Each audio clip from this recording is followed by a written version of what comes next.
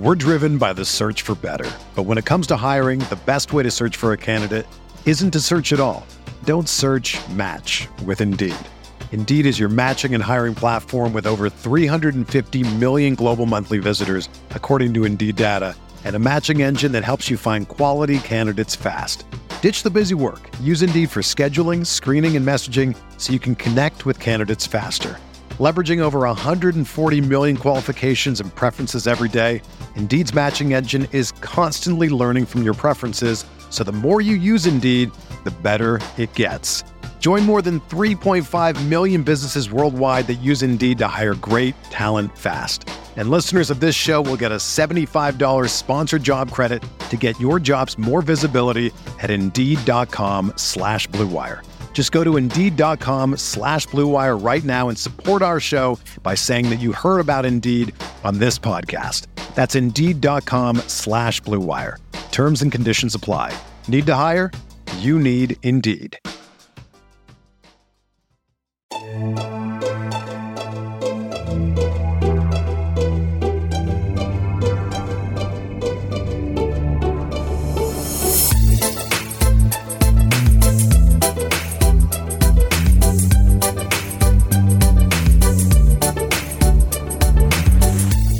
Hey there, Knicks fans.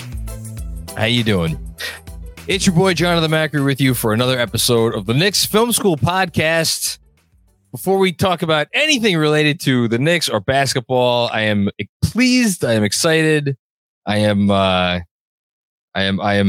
longing no more because I got to welcome back my co-host, my partner in crime. All due respect to Benji, Fred, the beloved Andrew behind the ones or on the ones and twos for this episode, but there's only one Jeremy Cohen. So happy to have him back. How you doing, bud? I'm great. Unfortunately, there are actually a lot of Jeremy Cohens, which is an issue I've run into quite frequently. But in this context, really? I will take it. There are. Yes. There's a photographer named Jeremy Cohen who went viral during pandemic. There are actors and musicians. So my goal is just be the highest ranked one on the Google algorithm. That's what I strive for, because that way I can just say I'm the best Jeremy Cohen there ever was. And we'll see. No, but it's very good to be back. I'm glad Andrew got my fax that said I'm back. It's been a long few weeks, and I appreciate Benji and Fred for filling in and keeping the seat warm. Thank you, guys. I just checked. I'm apparently the highest, the first person that comes up on. But is that because it's my Google that it knows to pull me up first? You could have done an incognito window, but how many Jonathan Macris do you think there are out there? Well, see, here's the thing. I got a lot of shit around fantasy football draft time because there's another Jonathan Macri that writes about like fantasy football. Mm-hmm. And there used to be a race car driver, Jonathan Macri. I don't know what became of him. It's fair. Yeah. But anyway, whatever. Small victories, right? Welcome back. It's good to see you. It's been 3 weeks, right? Yeah, it's been 3 weeks. It's been a lot of travel for work.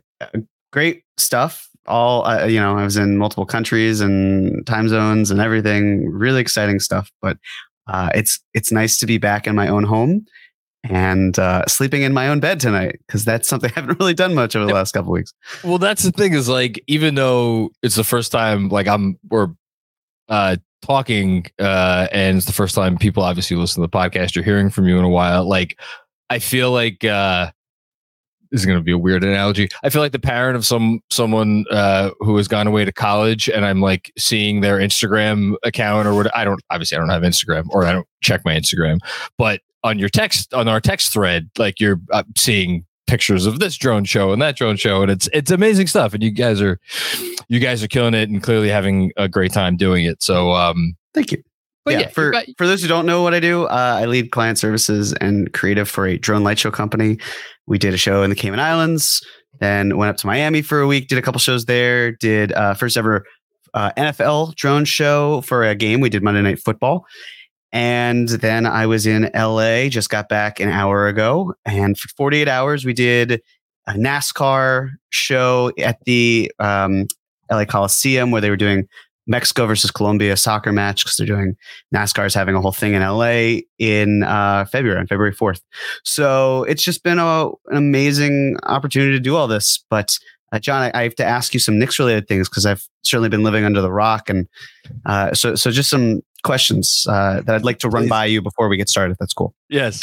So when I left at the end of November, the Knicks had a starting lineup of Jalen Brunson, Quentin Grimes, RJ Barrett, Julius Randle, and Mitchell Robinson. All of those players are still in this. That's the same lineup, right? The Knicks haven't deviated from that whatsoever. Same starting lineup. It's funny you ask that. There have been some developments on that front. Interesting. Okay. I will ponder that. Another one is, did they incorporate a second basketball into the sport of the NBA? Like, are they playing with multiple balls at once now? That's what she said. It seemed like the Clippers were playing with multiple basketballs the other night, but no, I don't believe they've made that rule change. Why do you ask? Well, I was very confused because I went online and I saw a lot of Knicks fans interested in DeMar DeRozan. So I thought clearly the Knicks must have introduced, or like the NBA must have done something. And then this whole thing with Giannis and wanting to steal a basketball and the Pacers. Yeah. I just thought there were multiple basketballs that were now being used at one time. So thank you for clearing that up. And the last question I have, the Knicks own the Detroit Pistons second round pick. Since I left, then the Pistons were the worst team in the NBA. I have to assume that they've won at least, 3 games, let alone 2. I mean, 1. They've had to have won 1 game since we last recorded, right? Jeremy, you can, because I know you feel this passionately about second round picks, any draft assets really. You can go ahead and tattoo 31st pick of the 2024 NBA draft right on it. I don't know where you would get that tattoo. I could give you a few recommendations. Sure. But yeah, you could put that in permanent ink because that baby is signed, sealed, and delivered. But they've won a game though. This is what you're selling. No, they have not. Oh, wow. Okay. Well, thank you for filling me in on everything basketball related. I think we're actually good. We can probably cut. We can proceed. There. Great. No, we're done. We don't need any more episodes. This is great banter. No. Like, rate, and subscribe, and we're good. So let us talk about the week that was. It has been 3 weeks of basketball since we've spoken, and it's weird. It's a weird spot to talk about this team right now. I think we are in that the portion of the NBA season that every NBA team goes through, or many NBA teams go through, where things feel more than a bit tenuous. And the highs can be incredibly high after a win, the lows can be incredibly low after a loss. And I say that coming off of a week in which the start of the week, we're feeling pretty low, having gotten absolutely lambasted in. Actually, no, that's not fair. Both of those were games at some point in the fourth quarter, maybe early on in the fourth quarter. But like they gave up a ton of points to the Bucks and Celtics in the end-season tournament. A lot of talk about whether the Knicks got shafted by having to play 2 road games against 2 of the best teams in the league, maybe the 2 best teams in the East. And so coming off of that low, got nice and high after a good win over the Toronto Raptors, gave up 130 points, but a win is a win. They looked very good doing it. That was followed by a low in which they lost to a Jazz team that really had been playing some very, very poor basketball of late. Got Lauri Markkanen back, but still, Markkanen played another game recently. I don't know if it was the next game or the game after that, but they got killed. So it's like you look at that and you're like, maybe we shouldn't be too forgiving just because Markkanen played. And that was followed by, I'm curious to get your take on it, maybe the highest high of the season. The Miami game felt pretty awesome. This topped it for me because of the Brunson performance that I'm sure we'll touch on later. And then that was followed by, I mean, to call it a low is like, I don't know. And this is where I want to get your impression, because obviously you see the final score. I don't know how much of the game you actually got to watch, but the Knicks gave up 144 points to Los Angeles Clippers. And it could have been, like, I'm thinking of what Dame said after the in-season tournament game where he was like, yeah, we could have put up 160 or something tonight. The Clippers, like, they didn't need to say it. They absolutely could have put up 160 without breaking a sweat the way they were going in the second half. But Ty Lue called off the dogs and 144 is what it is. And it's just kind of, second night of back-to-back, emotional letdown, the whole thing. I get it. But it solidified amidst this up and down stretch the status of a team that can no longer figure out how to play. I'm not even going to say competent NBA defense because that's I don't.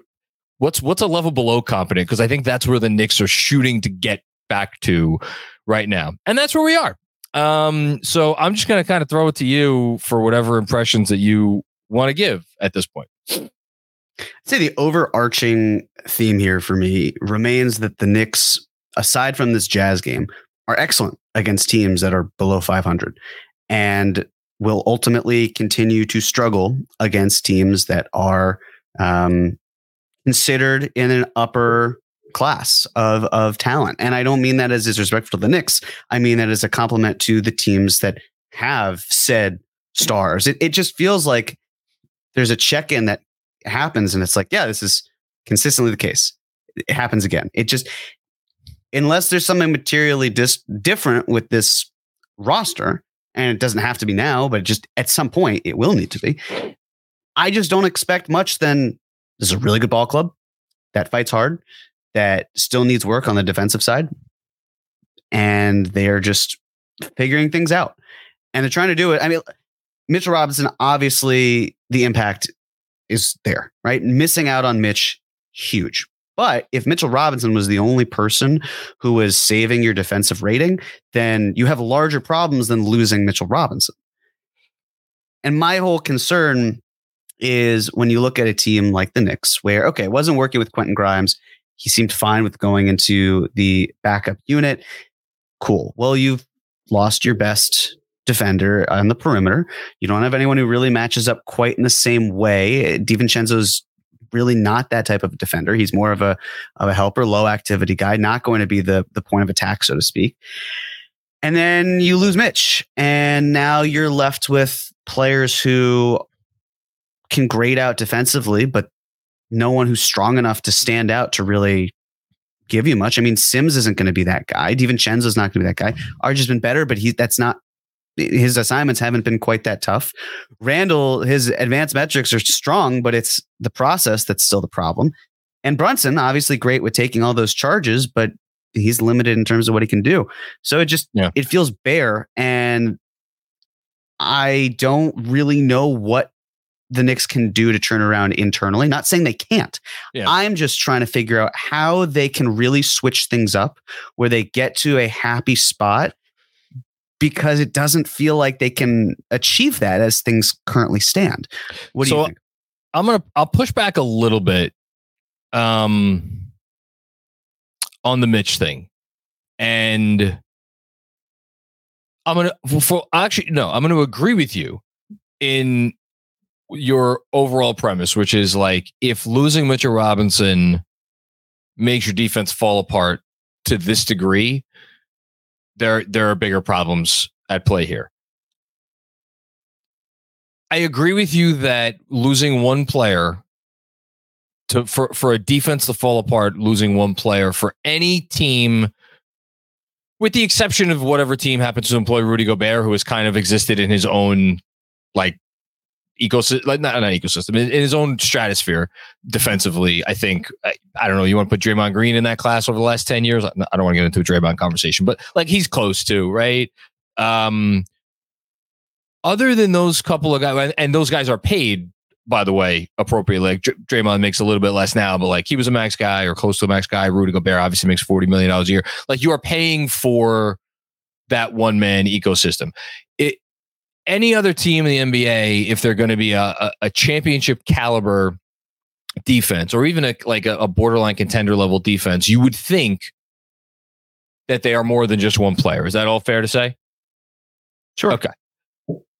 All that being said, I think the Knicks, and specifically Tibbs, really from when he first took over, made this deal with the devil that we're gonna beg, borrow, and steal, and make all kinds of compromises, left, right, up, and down. And the one area that we are going to not compromise, and the one area that and much of this is going to many people, by the way, who wanted to play small ball and this and that over the last few years. The one area we're not going to compromise is at the center position. And that once upon a time manifested itself in Nerlens Noel, like getting some like low key all NBA, or not all NBA, all defense love, and then re-signing him. And, and then now it's Mitch, and then Hardenstein, they signed him in part because his defense is also very strong. But really, I do think this is a very long-winded way of saying I do think Mitch is that important to them. And is that a problem that he is that important to them? I do. Like, you want to call it a house of cards, fine, but he was like the brick. I don't know if this analogy works either, but the brick that all the cards were on top of. Like, you take away the brick, like it's something, I don't know, is it quicksand? I don't know what it is. They have other good defenders. Like you mentioned a few, like Josh Hart's a good defender, Quentin Grimes is a good defender, Emmanuel Quickley's a good defender. RJ, I think, has been pretty good defensively this year. DiVincenzo in the right role, which is not the role he's in now, it has been a good defender. I think the fundamental issue comes in the fact that Robinson, being specifically a starter, allowed you to get away with playing your three ball dominant guys together in Barrett, Randall, and Brunson.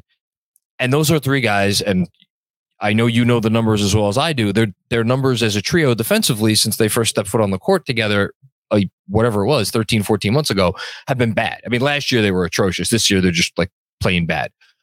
Very bad, but bad. I think we're at a place where I don't think that there is an answer on the roster. Like, yeah, we could talk about, like, should Hardenstein start or should Grimes go back in the starting lineup? Maybe they do both of those things. I honestly don't know. But anyway you cut it, now you're begging or stealing from Peter to pay Paul. And there are other consequences that will probably come, because the flip side of the coin, and I'll throw it back to you before I get into this, is like they have stumbled upon an offensive formula that even without Mitch seems to continue to work, and not just work, but like work to a degree that we've never seen before. Their offense is actually, since the first 2 weeks of the season when they were like couldn't hit a shot, their offense is even better than last year. But we'll get back to that in a second. So like, yeah, just a thought on that, because I think you're right, but I do think you're underselling Mitch a little bit with how much he means to them. No, I don't mean to do that. The main point here is, okay, look at Gobert, for example, right? Sure. Gobert, I would imagine he's the front runner for the Defensive Player of the Year award this year in Utah. Yes. When the Jazz built around Gobert, Minnesota. You said Utah. No. Yes, I meant Utah. When I'm saying in the past, before he was with the Timberwolves, when he was there, the Jazz had a phenomenal offense, right? They had Conley, they had Donovan Mitchell, they had Bojan Bogdanovic, and they had Royce O'Neal, and they had number one offense in the league, I think, at least once, if not twice. Right. And Gobert did a great job of helping that team maintain the best defensive identity they could have. The issue that they often ran into was having someone who is a true standout elite defender on the perimeter. Yeah. Or someone who could match up really well with wings. Royce O'Neal would take the responsibility, but he wasn't necessarily the person who should be best suited for it, because he's just a smaller guy, not as talented, but he took on the responsibilities. And every playoffs, the Jazz would succumb to another team due to Gobert could only do so much. Mm-hmm. We've talked before about how the Knicks are building as a team and how there are parallels in terms of how they build like the Jazz. From a defensive identity standpoint, Mitchell Robinson is crucial. I completely agree with you. What I'm saying is that there's still that missing piece, whether it's the 2, 3, or the 4. If it can't be Grimes, it's got to be someone else. But there's a likelihood that it might not need to be Grimes. Is it shifting RJ to the 2 and bringing in a 3? Is it moving Randall and getting a defensive 4? Like, all these different permutations and things you could consider. We don't have to pick one, but just the general concept of it. There needs to be kind of that stalwart that's near, which is in the same way the Timberwolves have now, right? They theoretically speaking, when healthy, right? They have McDaniels, they have Edwards. I mean, they have Anderson. They have so many wings and guards that they can throw at other teams that they know will match up well defensively. And that's where the Knicks really suffer. And yes, there is the logjam issue. But we've also said there's a logjam issue every single season since this front office has taken over. It's seemingly been, well, there are too many players here and there. And this year, yes, it seems as that's the case, but then it always kind of works its way out in some capacity. So we have common ground in terms of how important Mitch is. I guess I'm just going one step further in terms of how I feel this team needs someone who is an absolute standout still on the wing defensively, and they just don't have that. But in the meantime, they're just going to be left trying to figure out the combinations in-house that can work. We're driven by the search for better. But when it comes to hiring, the best way to search for a candidate isn't to search at all. Don't search, match with Indeed. Indeed is your matching and hiring platform with over 350 million global monthly visitors, according to Indeed data, and a matching engine that helps you find quality candidates fast. Ditch the busy work. Use Indeed for scheduling, screening, and messaging so you can connect with candidates faster. Leveraging over 140 million qualifications and preferences every day, Indeed's matching engine is constantly learning from your preferences, so the more you use Indeed, the better it gets. Join more than 3.5 million businesses worldwide that use Indeed to hire great talent fast. And listeners of this show will get a $75 sponsored job credit to get your jobs more visibility at Indeed.com/Blue Wire. Just go to Indeed.com/Blue Wire right now and support our show by saying that you heard about Indeed on this podcast. That's Indeed.com/Blue Wire. Terms and conditions apply. Need to hire? You need Indeed. I think what Grimes going out of the starting lineup, I think the reason why Thibodeau ultimately felt confident enough making that bet is because of Mitch. Like there's nothing else. It was okay. So everybody kind of moves up a rung. Like RJ now goes from guarding the second least or the second most threatening wing defender. Now you're probably going to put RJ on the best wing offensive player. And DiVincenzo is going to have to take up a step up in weight class in terms of who he guards. Like everybody's going to have to take a step up. Maybe your backup unit defense gets up, like increases a little bit, but I think the bet was more like the payoff offensively is going to be worth the drop off defensively. I think that was the bet that he made. Without Mitch, because they don't have the sort of guy that you're talking about, which again, I'll just say the name we always bring up. Like if you put OG Anunoby on this team tomorrow, all of a sudden, okay, there's your guy who you can sick him on whoever the best offensive player. It doesn't even matter what position they play on the other team. Like put him on that player. And then all of a sudden RJ goes back to, or DiVincenzo goes back to guard it. Well, in this case, I guess probably RJ wouldn't be here, but not necessarily, but not necessarily, right? Not necessarily. Maybe it's DiVincenzo who is with the subs, and it's OGN and RJ and Julius, and they're all still here. Whatever, but it moves everybody down a notch. They don't have that guy, and so here we are.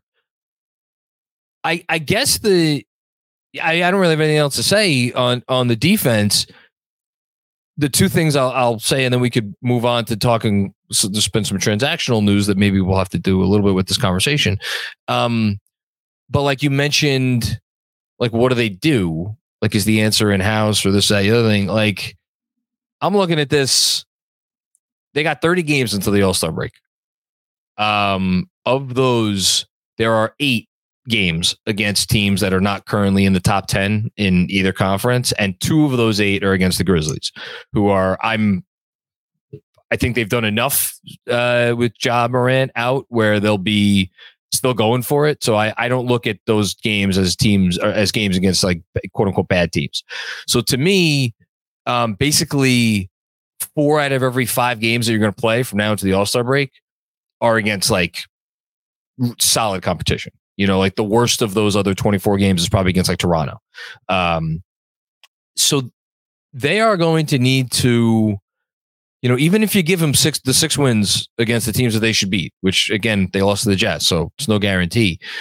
Can you get to 500 at the, without Mitch they're 2-2 so far without Mitch. So that's good. You're a little bit of the way there. Can you go 15-15 or even 14-16? These next 30 games and just keep your head above water until hopefully Robinson comes back after the break. you win the 6 games you're supposed to, that would be like 8-16 against the other teams. Like that seems doable, right? Even without Mitchell Robinson, maybe they could even go a little bit better. The only other thing I'll say, and this relates to what we saw from Brunson, but it also honestly relates to what we saw against the Clippers on the offensive end. This team's really freaking hard to guard right now. Like they are a bear. Like Randall, I think is all the way back. He is in a great place. I know it hasn't been perfect because it's never perfect, but he's been in a real groove. Obviously, Brunson did what Brunson did. I think DiVincenzo was fit like a glove in the starting offense, which is, again, what makes the defensive thing so frustrating because you feel like you take him out and it starts to topple over what is now arguably your greatest strength. And RJ started to put it together. RJ had a really nice game against the Suns. He had some nice shots that he made against the Clippers. 4 of his last 5 games, solid effective field goal percentage. So it's all coming together in that respect. I really don't think that there's a defense that can stop them, which sounds crazy to say, but it's true. The numbers say that it's true. Their offensive numbers have been insane since the first 2 weeks of the season and even the whole way through. So I don't know. Am I selling them a little bit short by suggesting that like win 1 out of every 3 games against like the solid competition you're going to play? Is that or should I have higher standards?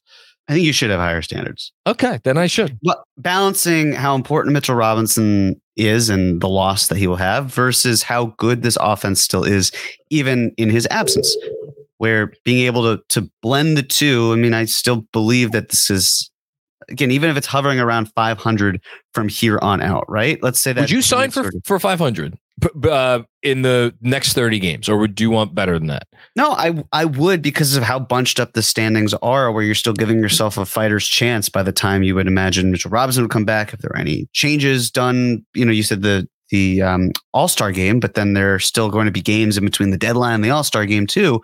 So this is a 14-11 team right now. If they how many games are between now and then? Did you happen to calculate? Between now and the trade deadline? Trade deadline, yes. So the trade deadline is, remind me, February. Or All-Star game, I should say, since you mentioned All-Star game. So there's 30 games between now and the All-Star game because they played the All-Star game comes after game 55. The trade deadline, I believe, is Thursday, February 8th, correct? Yes, that's correct. Sounds right. It's like, are we really going to be that upset over a 29-26 team that has dealt with a major injury to their starting lineup? I would not be. I can understand if other people are. I can't control that. I can control me. And I would be pleased with the fact that this team found a way to rally around and take one of its crucial defensive injuries and mask it however they do. So I would be fine with that. I would sign up for it. Yeah, I think I would sign up for it, especially since you figure, as you just mentioned, and I should say that there are 4 games between the trade deadline and the All-Star break. So they play the night of the trade deadline, and then they play 3 more times before the All-Star break. So potentially, and obviously they don't have to wait until the trade deadline to make a move. They may make a move a week before the trade deadline, but this front office, God knows, has been proactive at times in the past. The Derrick Rose trade was incredibly early. The Cam Reddish trade, I know it doesn't quite, it's not the sort of deal that we're talking about here, but that happened early. So if they see something and they like something, I don't think they'll hesitate to do it. So yeah, I think that should be the baseline, like the absolute bottom. And then maybe as we transition to the next topic of conversation, which is a little bit of talking transactions, I think one of the reasons you may be a little bit more accepting of again, arriving at the All-Star break, whether it's 3, 4, 5 games over 500, something in that range, is because perhaps your main competition, or what was perceived as your main competition coming into the season, is going through it right now. So let's jump to the Cavs news. So Andrew has a cut and paste right here for me, so I'll just read it. Cavaliers, Evan Mobley, Darius Garland are both sidelined multiple weeks with knee and jaw issues. And per The Athletic, Donovan Mitchell's long-term future with the franchise looms large. If he won't commit to the Cavs beyond next season, the team would likely have to trade him. Again, that's per The Athletic. My understanding is that Garland's going to be like a month. Mobley could be longer. I think the Cavs could survive this. We'll see. It's going to be very interesting. I'm just going to say I don't think I would be shocked if they got to a place where they felt they had to trade Donovan Mitchell this season. What say you? I would agree. Okay. The way I see it is you have just made this really all-in trade. You have exit strategies, but you've made an all-in trade for Donovan Mitchell. Last season didn't go the way that you planned it. Okay, that's fine. You recalibrate, try again this year. Other things are falling out in sorts. It's not the Donovan Mitchell acquisition that is hurting that. It is other injuries that are out of your control in terms of what you can do. The way I would imagine the Cavs do it is they try to keep it together. Even if they are struggling by the deadline, they feel, look, we know how good we were last season. When we get players back, we can be a strong team. Just get us into the play-in tournament, get us into the playoffs, do whatever we can. We can build on that. We had experience from last year. Do that. There's no reason to move Donovan Mitchell in season, especially when you consider that they wouldn't even have the opportunity to extend a max offer. So the Cavs are going to get Donovan Mitchell and then not even get to a point where they can say, hey, here's a max contract if you want it, because we want to keep you for the next 5 years after that. I just don't buy it. That would be an awful way to manage it. Even if we want to say the Cavs would be better off getting more now than they would this summer. I hear the argument. Do we know how much more they would get? Yes, it's a playoff run, but how many teams are able to trade the pieces that they want? Off seasons are usually times where these stars move, not just because of parity, but also because the contracts that are involved are easier to facilitate than they might be mid-season. So I just would be very surprised. I still think it's an acquisition that is focused on the summer. It's one of those things where we talked about in the bold predictions with Alex and Gavin, where it's like, if they can't get him to commit, then it's, well, crap. Okay, we're kind of up against backs are against the wall here. Their backs aren't against the wall right now. So if they have time, and if everything about the NBA is wait until the last minute, then they shouldn't have to kind of jump the shark here to get rid of him. I'm just trying to think of, again, I'm sure there's something fairly recently that I'm forgetting, but like a situation where a player of this caliber was traded in season absent what I will define as exigent circumstances. So to me, both of the recent, actually all three of the recent James Harden trades, to me, yeah, I mean, because that's a player who clearly has no problem showing his ass and continuing to do so if like you don't give in to his ways. That's not Donovan Mitchell. The Durant thing, I'm going to put in its own category because he seemed like he kind of had a special kind of relationship with the owner there, and this just was like, I gave you guys another chance, not happening. It's Kyrie. I mean, Kyrie wanted the contract, and then when that didn't happen, they shipped him out. Only Durant was left. It's like, well, he's not going to stick around here. Exactly. Yeah.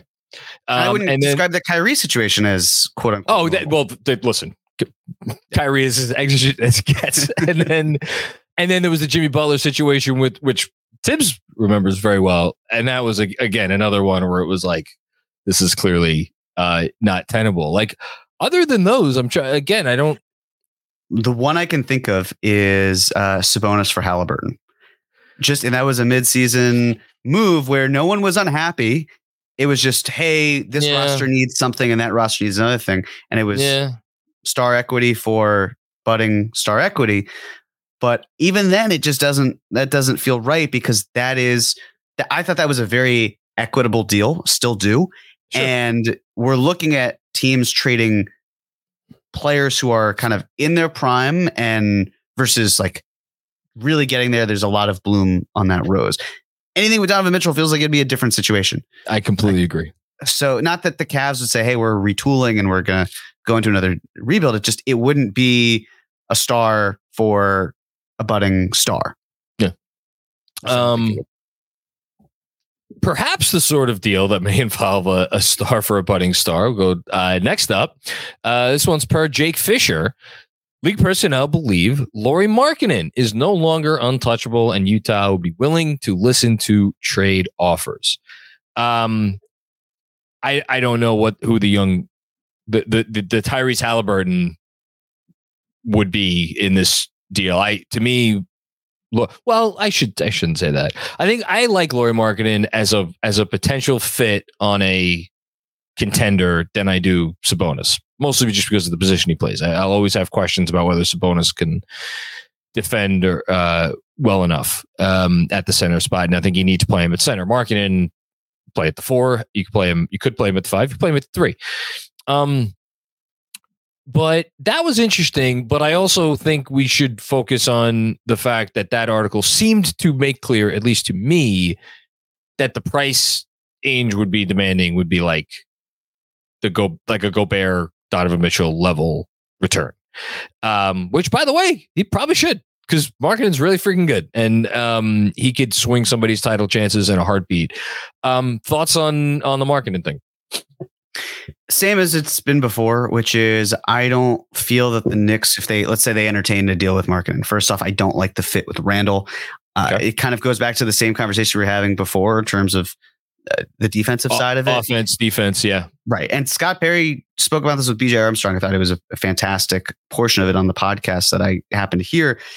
And he was saying positionless basketball is great, especially on the offensive end, but it's harder when you're positionless on the defensive end, because who are you matching up with? Who are you guarding?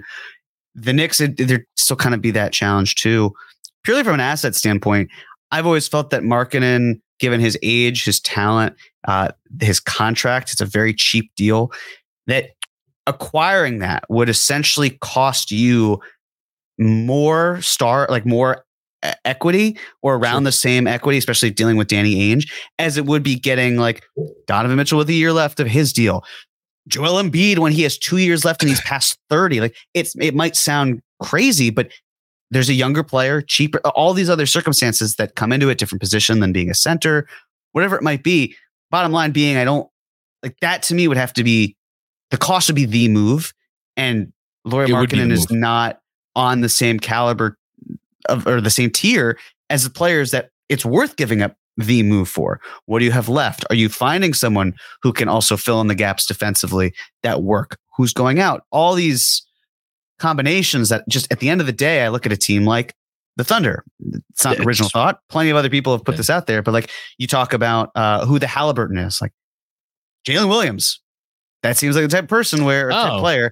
If the Thunder were looking to upgrade their roster now and they had to trade players who are younger and they're thinking about fit, like that is a rookie scale player that the Knicks don't have someone who is better than that on a rookie scale deal. So I have no idea if the Thunder want to do that. I don't know if the Jazz even want to go forward and try to move him. I mean, to me, this feels more like we're listening, but you got to bowl us over.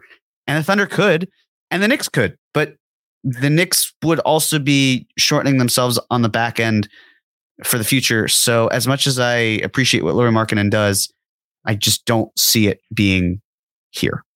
I love the offensive fit. I really like the offensive fit. Defensively, I'm not like, to go back to your point earlier, you'd have to have one hell of a wing defender at the 2 to put there. And obviously you need Mitch or some caliber of high level defensive center there as well. I don't think the Knicks are going to get in that, and it's almost too perfect of a trade to make with the Thunder. So we'll see what happens with that. Last but not least, our old friends, the Raptors, of course. This per Shams of The Athletic. The Raptors have stuck with their talented core of Scotty Barnes, Pascal Siakam, and OG Anunoby over the past 3 seasons. But Toronto has left teams believing that now more than ever, either Siakam or Anunoby could be traded by the February 8th deadline. I will just add that I forget if it was in this article or if it was maybe I was listening to Windy or maybe Zach Lowe. So whatever. I think the impression league-wide is still that of those two, Siakam is the more likely one to get dealt, which makes a lot of sense. He's a lot older than Anunoby. I think you could argue that Anunoby's just been better than him this year. I know Siakam's made 2 All-NBA teams in the last 3 years, but Anunoby's had a really good year. And yeah, they're both going to cost a lot of money, but I think you'd rather pay the money to the guy that maybe still has more upside rather than the guy who's I don't want to say too much negatively about Pascal Siakam, but it's easy to envision Pascal Siakam like this is the best he's going to get, or maybe even like last season was the best he was, and it's going to go on the downhill. I don't even think we need to have a conversation about like Pascal's fit with the Knicks, and the Knicks are not trading Julius Randle for like there's not going to be a Pascal Siakam Julius Randle trade. We don't have to have that conversation. The Anunoby thing is like, I don't know what can we say about it that we haven't already said about it, but I'll throw it to you. No, I've said quite a bit on it. With Anunoby, the other question that kind of occurs to me is, yes, maybe the Raptors don't want to trade him. Maybe they want to keep him there. Does he want to stay? Mm-hmm. Is this the role that he envisions for himself? Does he want to be on this team? You could put him on 29 other teams and he'd be a fantastic fit for all of them. But does he want to be in Toronto? Is there a legitimate risk of him going to a place like Philadelphia? Because Masai has in the past not traded players maybe when he should have, but those are also older players, right? Like Van Vliet. On the older side, wasn't doing very much offensively, especially with that field goal percentage last year. Kyle Lowry, what was it, 35 years old and didn't happen to get traded because it wasn't enough. There's a big difference between that and someone like Anunoby, who's in his mid-20s. Now, there's, of course, the whole lawsuit thing. We can talk about that another point. But purely in terms of the Raptors and moving players, I mean, I just find it very hard to believe that at the end of the season, Masai Ujiri is going to be like, yeah, you know what we envisioned? Trading Pascal Siakam, keeping OG Anunoby with the risk of him walking for nothing, and also winding up with a draft pick that goes to the Spurs because we traded it for Jakob Poeltl and it didn't convey because we weren't bad enough. And maybe they are bad enough, but that is not what you want to sell to fans and probably not to your bosses too, which is why I'm still skeptical about the Raptors hanging on. We'll see what the rest of this season unfolds for them. But at a certain point, if it keeps going like this, I just don't understand why they're hanging on if they feel there are extenuating circumstances that will cause issue to them retaining either or both of these players. You make a great point about Van Vliet and Kyle Lowry. I don't think we ever got any firm reporting on what the best offer for Van Vliet was before the deadline. From what I recall, I never got the sense that they were bypassing anything really good, like some team offering like a future unprotected first or like a big time young player. Like, I don't think that offer was out there. I remember the Lowry, there was a Lakers offer that was pretty good. Maybe there was a first in there and like a decent young player. I honestly don't remember. Bad job by me. But even that one, I don't think it was the type of thing where it was like insane, right? That they passed it up. And by the way, look, it hasn't really worked out, but they did get Precious Achiuwa in the sign and trade, and they got, some salary that I forget what it was the Dragic salary, which I forget what ended up turning into, but like they got some stuff. Siakam's fascinating because so it's okay. The Pacers, right? Pacers is a team that makes a lot of sense for Siakam. It might disrupt what they're doing a little bit. Like, okay, are the Pacers going to give up the kid that they just drafted, like the Walker kid, who's like their backup 4 right now? Like they have some salary.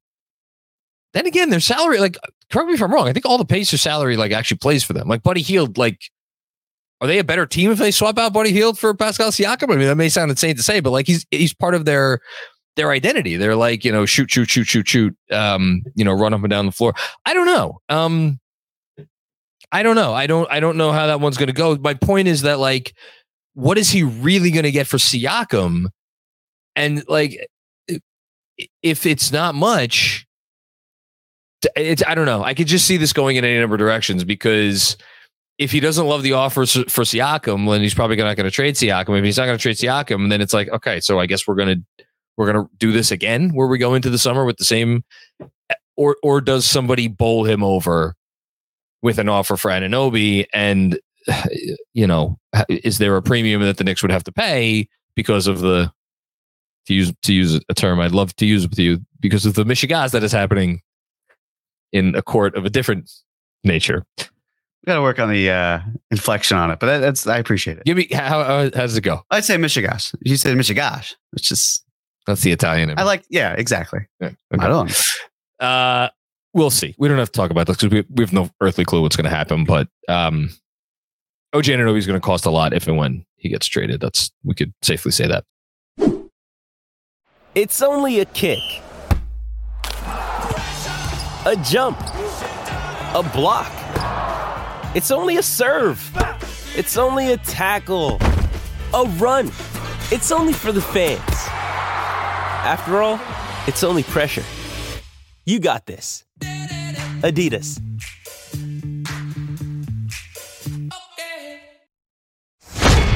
Let's give out some game balls, which you get to give out first, despite the fact that you have absolutely nothing to do with the fact that you're giving out the game ball. I don't know how that worked out, but such is life. Great teammates. Shout out to Fred for trying to sabotage me, but then I still won.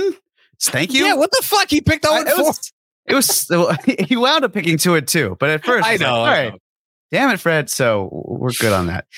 Yeah. In terms of the candidates, you want to read them or you want me to read them? I can do the honors if you like. Go for it. Yeah. I'm gonna fill up my water. Sure. So game ball given to a player, coach, or entity that stood out this week and deserves special recognition. Jalen Brunson, 50 points, 9 assists, 6 rebounds, 5 steals, 9 of 9 from 3 versus Phoenix.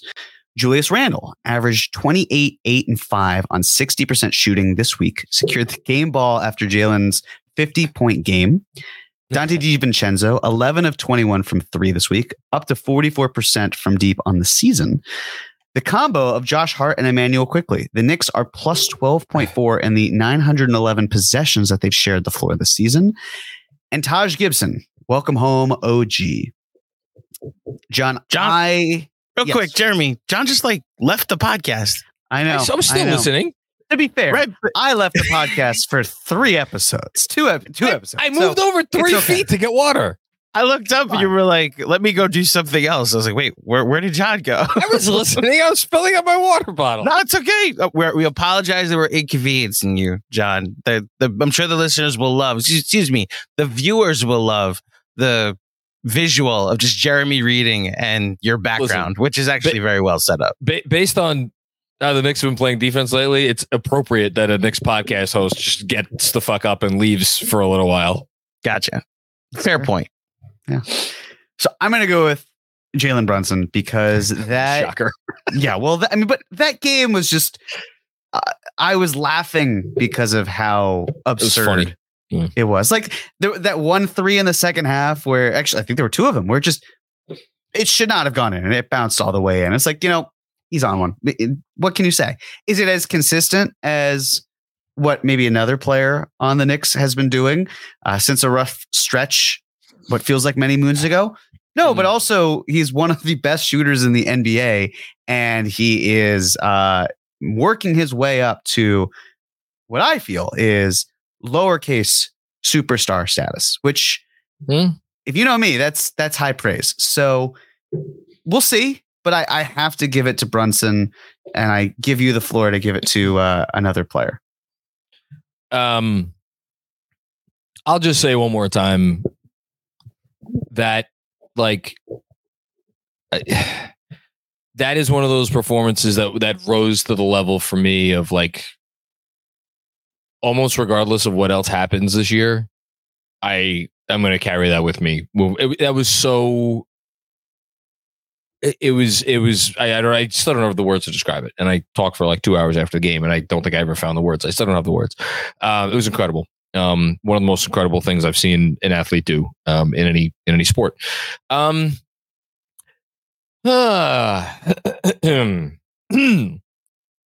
the old throat here. So I'm really conflicted, Jeremy, and this is you want to talk about the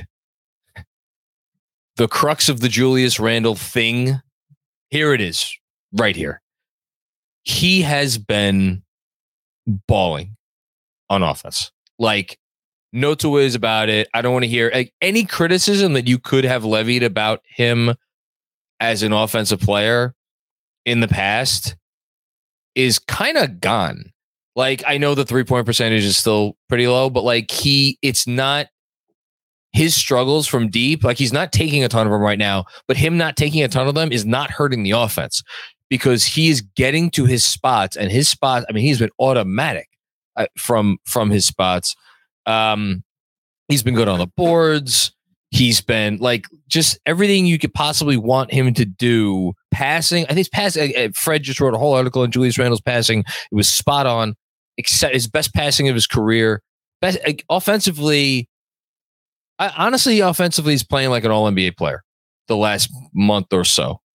It's been that good, and he like even early on in the Clipper game, he was awesome. Early on in the Suns game, he was awesome, and then you have the moments like at the end of the first half against Phoenix.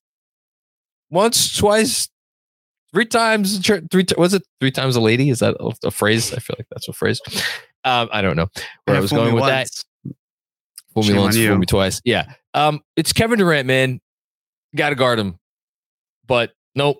3 straight times. And then lets that get into his head. And then there's like a bad possession and like a bad shot and a bad turnover. And the snowball starts to roll. And that was honestly like the appetizer for the main course, which was in LA. And again, there's conflict within my conflict here because I'm like, why am I singling out Julius Randle? The whole fucking team couldn't defend worth a goddamn on Saturday night. You know, they couldn't. They could not.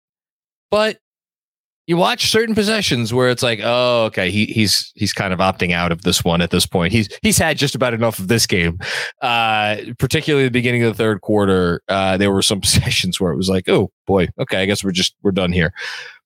You know, that kind of stuff can still be frustrating, even as the offense is rising to, again, I want to be so clear, an all NBA level. And I want to be just as clear because I've been yelling at people about this on post games the last several weeks. He's not the only star around the NBA who does this shit. A lot of stars around the NBA do it. And it's just more glaring because we don't see it here. We don't see it on this roster. You know, Brunson, he tries a little hard out. You know, even if he's not very good defensively. So I'll give him the game ball. I had to go through that for myself, if not for anybody else. Just some Randle frustrations. That's all. But he gets my game ball for the week. Well, by transitive property, you actually are giving Jalen Brunson the game ball as well. Because Julius gave Brunson the game ball. So if it makes you feel any better, you accomplish that with Brunson too. Okay. Well, that's good. Now I get to read detention, which is given to a player, coach, or entity that deserves to sit down for a while and think about what they did wrong. Sure you don't want to get something to eat? I can read it? Because I can if you're hungry. I'll take a sip. Okay. Sounds good. I will be eating. I'm going to make myself some oatmeal after this pod is done. With some cut up bananas. Yeah. What's that? Porridge. Get it. Yeah. Tibbs, God, whomever you blame for the defense. No, Tibbs and God are not the same person, John. Thank you, Andrew. Gone from 3rd to 16th. 16th in defensive rating over the last 2 weeks, which coincides with the Mitchell Robinson injury, plus some belief that Emmanuel Quickley should play more. Pick a Nick from the Utah game. We had RJ going 3 of 16, 0 of 7 from deep. I mean, he has it written here, so I'll read it. But Jalen Brunson, 0 of 6 from 3. Grimes, minus 27 in 16 minutes. Josh Hart, 0 of 4 from 3, including a great look to tie the game. And then Jericho Sims, bless your heart. Kevin Durant, keep my wings name out of your effing mouth. I'm feeling I don't know, not in a cursing mood at the moment. And then finally, the NBA schedule makers compare the Knicks schedule to the Sixers schedule over the last few weeks and tell me this is equally balanced. Not so much. Really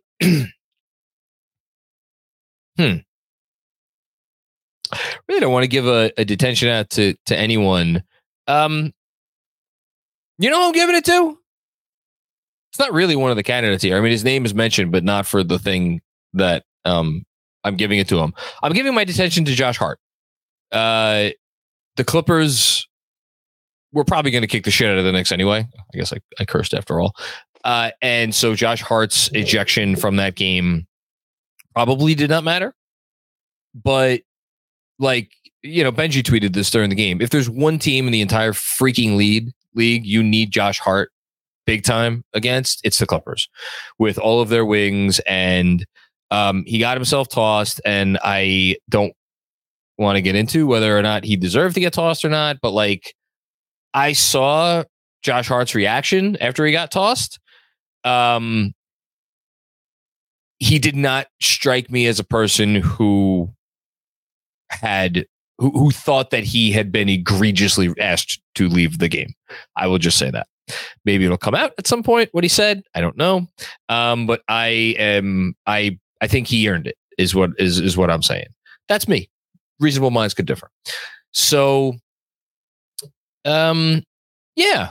I thought that was a kind of a crappy thing to do, and so he gets my detention. I was about like 4 or 5 miles away from the arena formerly known as Staples Center. Look, it's a Saturday night in LA. Josh, I can't blame you. I mean, buddy, I can't blame you. I would be out there too. I was out there. I mean, it was a long day, so I didn't do a ton, but like, go forth. But I agree. You needed to have him there, especially when we're talking about the woes defensively. The personnel is not on par with where the Knicks, or at least where fans might want it to be. And I would imagine the front office feels that way, but can't get to that point quite yet. Needed him, and he wasn't there. We could talk about it being a second game back-to-back, travel, all of that. He had to. Even if the refs were short with the Knicks and handing out technicals like free candy, still don't want to put yourself in that position. So I think that's fair. I will be giving my detention to two people. I'm going to split it up. I'm going to do 70% Tibbs and 30% Jericho Sims. And I'm giving Jericho a smaller percentage because it's not his fault. Yeah. Mitchell Robinson went down. He is in my mind, of it like a quadruple A level player. It's a great where you don't want him starting. No. But then again, I can understand if you want to keep Hartenstein with that backup unit, but then you have the minutes issue that comes into play where Hartenstein's starting the fourth quarter. Then is he playing the whole fourth quarter? How is he able to do that? If you look at the cleaning the glass for the starting lineup of Brunson, DiVincenzo, Barrett, Randall, and Sims, 72nd percentile in offense. Strong, right? I mean, it's not as good as the 95th percentile that Brunson, Quickly, Hart, Randall, and Hartenstein have, or the 90th percentile that Brunson, Quickly, Hart, Randall, and Robinson have. But it's up there. It's good. It's the defense. Yes. Specifically, the 0th percentile of this starting lineup my favorite on the word. defensive end. The 5th percentile in efficiency, the 3rd percentile in turnover percentage, the 1st percentile in defending offensive rebounds. That to me is a little bit of a problem. And I get it. The Knicks aren't probably going to be able to do much. They did bring back Taj. I couldn't help but wonder if also from afar, this isn't trying to be salacious, but perhaps there's some mild concerns with voices in the locker room. Fred seemed to allude to that. We've seen other players speak up. Just saying, if you have a need at that position, you don't expect that player to be there, but you want someone to kind of be that vet locker room presence that you don't necessarily need, but maybe could be nice to have. Can't hurt. Taj Gibson being there can't hurt. I agree. Yeah. But having Sims in that role, it pushes him further than he should be. Yeah. I would like to see Hartenstein in that role. Granted, I know that the starting lineup of those 4 plus Hartenstein, the little that we have seen of it has not been very productive. Yeah. But I think it's worth exploring more, because if we're already going to keep changing up the rotation, if you're going to keep DiVincenzo there, the only logical move here is to move Hartenstein in, because we know that RJ Barrett's not going to the bench. We know that Julius Randle's not going to the bench, and we certainly know it's not going to be Jalen Brunson either. No. So if DiVincenzo's going to stay, they have one move left in their hand, and it's getting Sims out of the starting lineup. I was in favor of Sims starting because for the exact reason you just said, keeps Hartenstein with the backup unit. It's less disruption. And the bet is you stay even with the other team's starters, and then you win the game when the bench is in, which is kind of how they won games last year. the few games that they won the year before that, that's how they did it. And honestly, with Derrick Rose kind of coming off the bench the year before that, that's how they won a lot of games that way too. This has been their formula to win the bench minutes. And a lot of that has had to do over the last 3+ years with Emmanuel Quickley, which is why everybody who's yelling and screaming that he needs to play more minutes, that it's valid. It's absolutely valid. Like he's too good of a player to play 20 minutes a game. Like, putting aside like who's to blame for that or whether anybody is to blame for that, other than just like this is the roster construction, I think that's where reasonable minds could differ. But there's zero question Emmanuel Quickley should be playing more than 20 minutes in an NBA game. Zero question. All that being said, it's going to sound nuts. I would probably bench Sims, put him back in his reserve role, like whatever, like reserve, like deep role. I think I would try to start Taj. I think that's what I would try to do, which I get. Has not been on an NBA roster since training camp. I would take my chances with Gibson for the exact same reasons that I would wanted to take my chances with Sims, except I think Taj Gibson, even at this stage of his career, even at this age, even having just walked in off the street, I think Taj will be a marked improvement over Jericho Sims, who, frankly, and again, this is this is going to sound harsh, but like he did not look like an NBA player, especially against the Clippers, but really at various points in time over this run. And I also think, last thing, I'm not sure, even like obviously Taj not the defender he used to be, so I think you're probably going to need to do something at the other guard spot too. I don't know if that's starting Grimes again, and I got to tell you, I did not think I'd be the person to say this, especially since I wrote a whole thing a couple weeks ago about how there's reasons it doesn't make sense for offensive purposes, because you want to spread the wealth with your engines. I almost wonder if you need to start Quickley for defense at the 2. And I think that would cause some ripple effects. I think it would relegate either DiVincenzo or Grimes or both of those guys to a lot fewer minutes than they're accustomed to. Because I think the only way you have your cake and eat it too, if you start it quickly, which by the way, I don't think they're going to do this, is because you want to still have him with the backup unit. And like, there's just, I don't know. Yeah, I don't know. I don't know what the answer is. I wonder if they're thinking about it. That's the only thing I'll say out loud. I wonder if they're thinking about it. I know nothing, but I hope they're thinking of everything. That's all, I guess I'll say.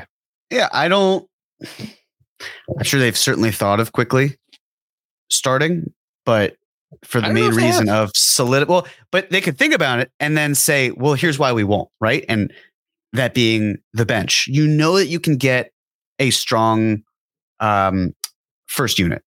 Yeah. The issues like with Grimes and DiVincenzo, for example, right? Like they are similar in that both exist heavily off the ball.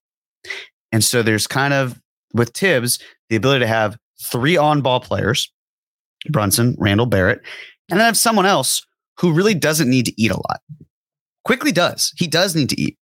His best opportunities historically come off of the bench.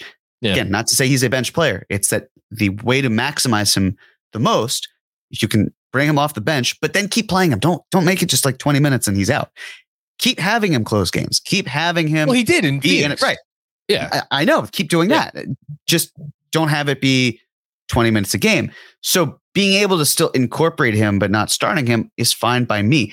For Taj, I would not start him under any circumstance. It's fine. The reason being 38 years old, had a drop off last year. I don't expect him to do better than where he was at compared to last year.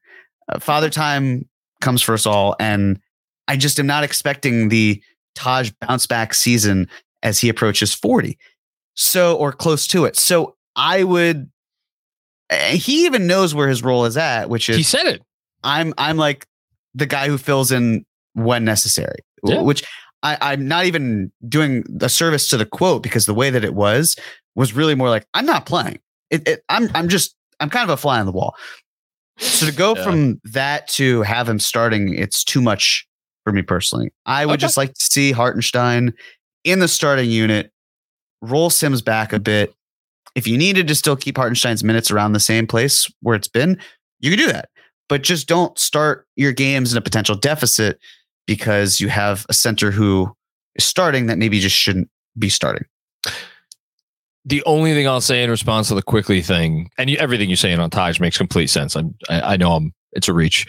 On the Quickly thing, it's almost like there would be two different Emmanuel Quickleys. There would be the Emmanuel Quickly that starts games, which is he's much more focused on the stuff he does off the ball, which he can do offensively. And then there's the Emmanuel Quickly who runs the second unit, which again, the only way this would work probably would be to have him play 3 separate stints if you wanted him to close halves/games, because you're like probably keeping him out there for the first 6-7 minutes, whatever, goes to the bench, comes back at the beginning of the second, maybe gets another breather. And then if you want him in for the last 4 or 5 minutes of the half, like, and like there's not many players that RJ does that now. So basically you'd be giving him the RJ rotation, but then you're probably still going to give RJ the RJ rotation. So it's, it would be a lot of change. And I don't know if they feel like it is necessary or even the best approach. I don't know. We'll see.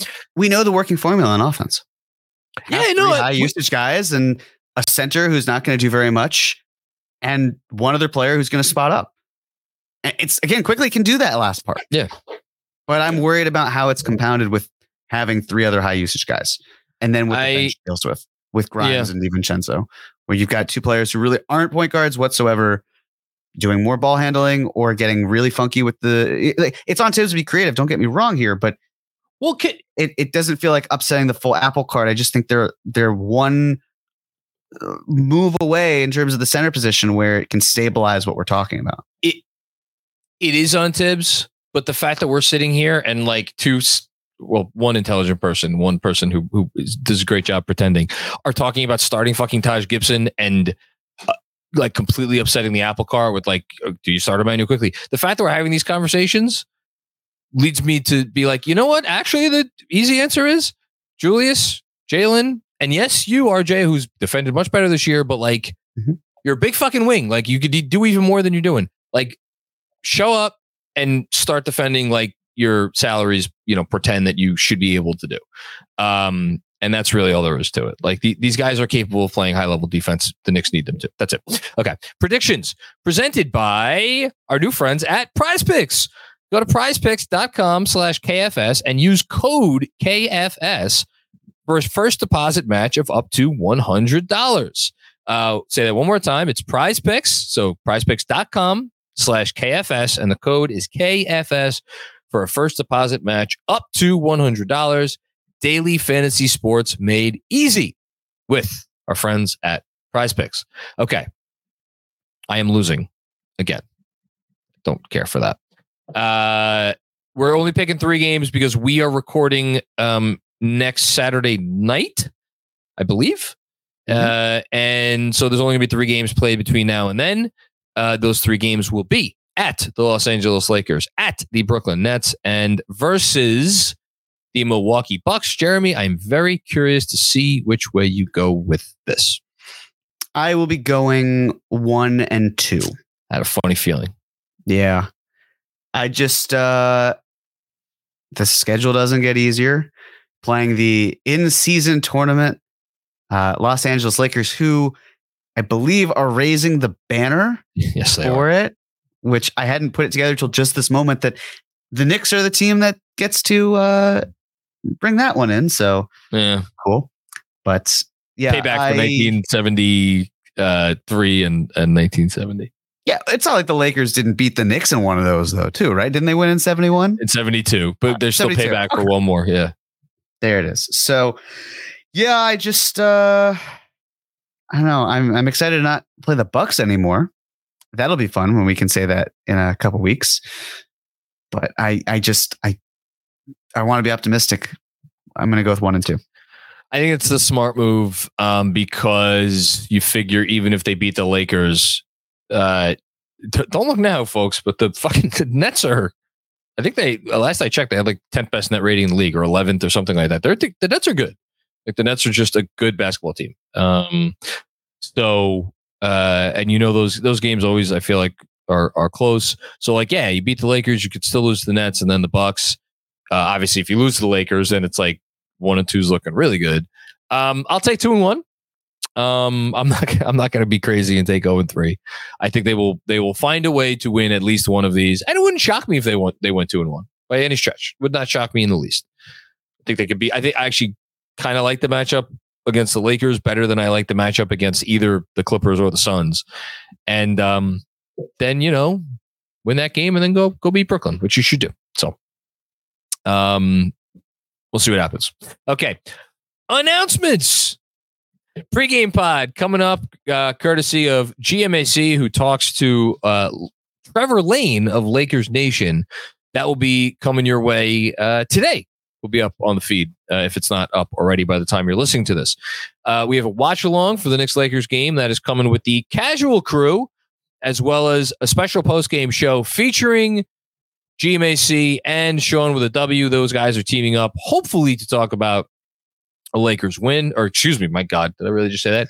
A Knicks win. I don't know what the hell's wrong with me today. Yeah, shaking your head, Andrew. Now we know where your heart truly lies. Yeah. I always knew you were a camera at a stand. Yeah. You're just following him. That's what it is. I just want Cam to experience success. That really is what it comes down to. By the way, in that conversation I have with Trevor Lane, there's a shout out to you that's not an actual shout out to you, but when you hear it, you'll know it's a shout out to you. Can't wait for that. Yes, hopefully a Knicks win. The reason I was getting my words twisted, I was thinking of what I was going to say next, which is I will be back doing post games after they're done with this godforsaken West Coast trip. So you'll see me after both the Nets game and the first Bucks game, and then it's Christmas. And then last but not least, Tuesday night, KFS X's and O's. That is at 7:30 p.m. You can tune into the Knicks Film School YouTube channel to see it's Benji and DJ, right? Yep. There we go. Okay. So something to look forward to. Anything else?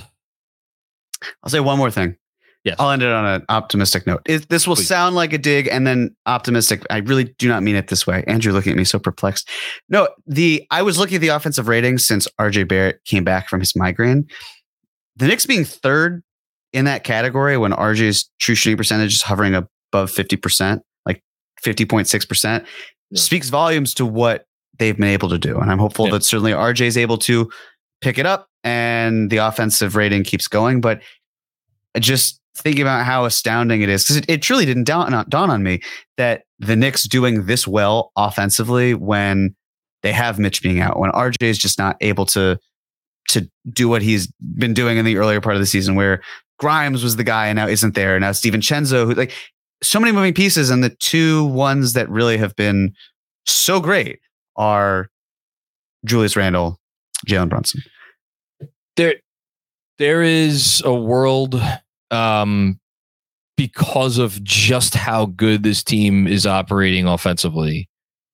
There is a world where, Mitch doesn't get hurt, maybe make some free throws in Utah, make some free throws in maybe another one or two of the losses that you've had, that if, you're never going to make all your free throws, but you make most of your free throws, maybe those turn on their head.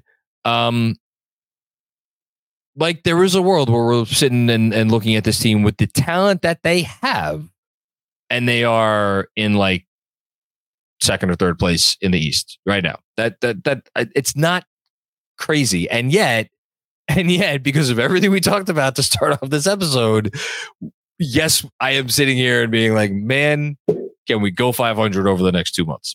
That's the NBA. That's the reality of life in the NBA, at least as I see it. But it can get better. It truly can get better. It can. Really close. Hopefully it will. Yeah. All right. Jeremy, it's great to have you back. I'm looking forward already to, I think we'll be consecutive shows that we get to do together. We're going to talk next weekend. Until then, thanks everybody for tuning in to another episode of the Knicks Film School podcast. Don't forget, if you dig the show, certainly subscribe to the YouTube channel. And if you feel the holiday spirit coursing through your veins, take the extra minute, go on to your podcast app, leave us a review, hopefully a positive one, and a 5-star rating. Those things help us out a great deal. Until next time, we will talk to you soon. Peace out.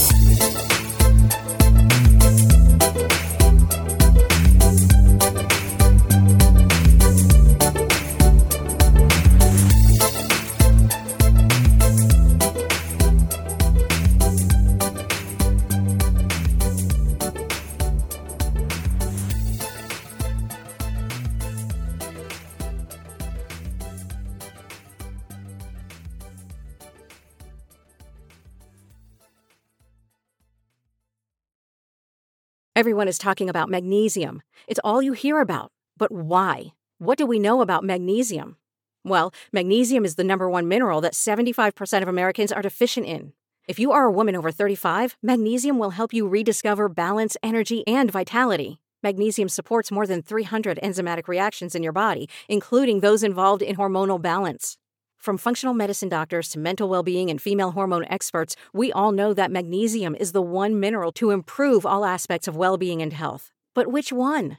Magnesium Breakthrough from Bioptimizers, the trusted choice recommended by leading experts with 7 best-absorbed forms of magnesium to ensure your body receives the support it needs for overall well-being. Go to bioptimizers.com/balance today and use code BALANCE10 for 10% off. Support your journey to wellness at bioptimizers.com/balance. Magnesium Breakthrough from Bioptimizers, your foundation to optimal health and vitality.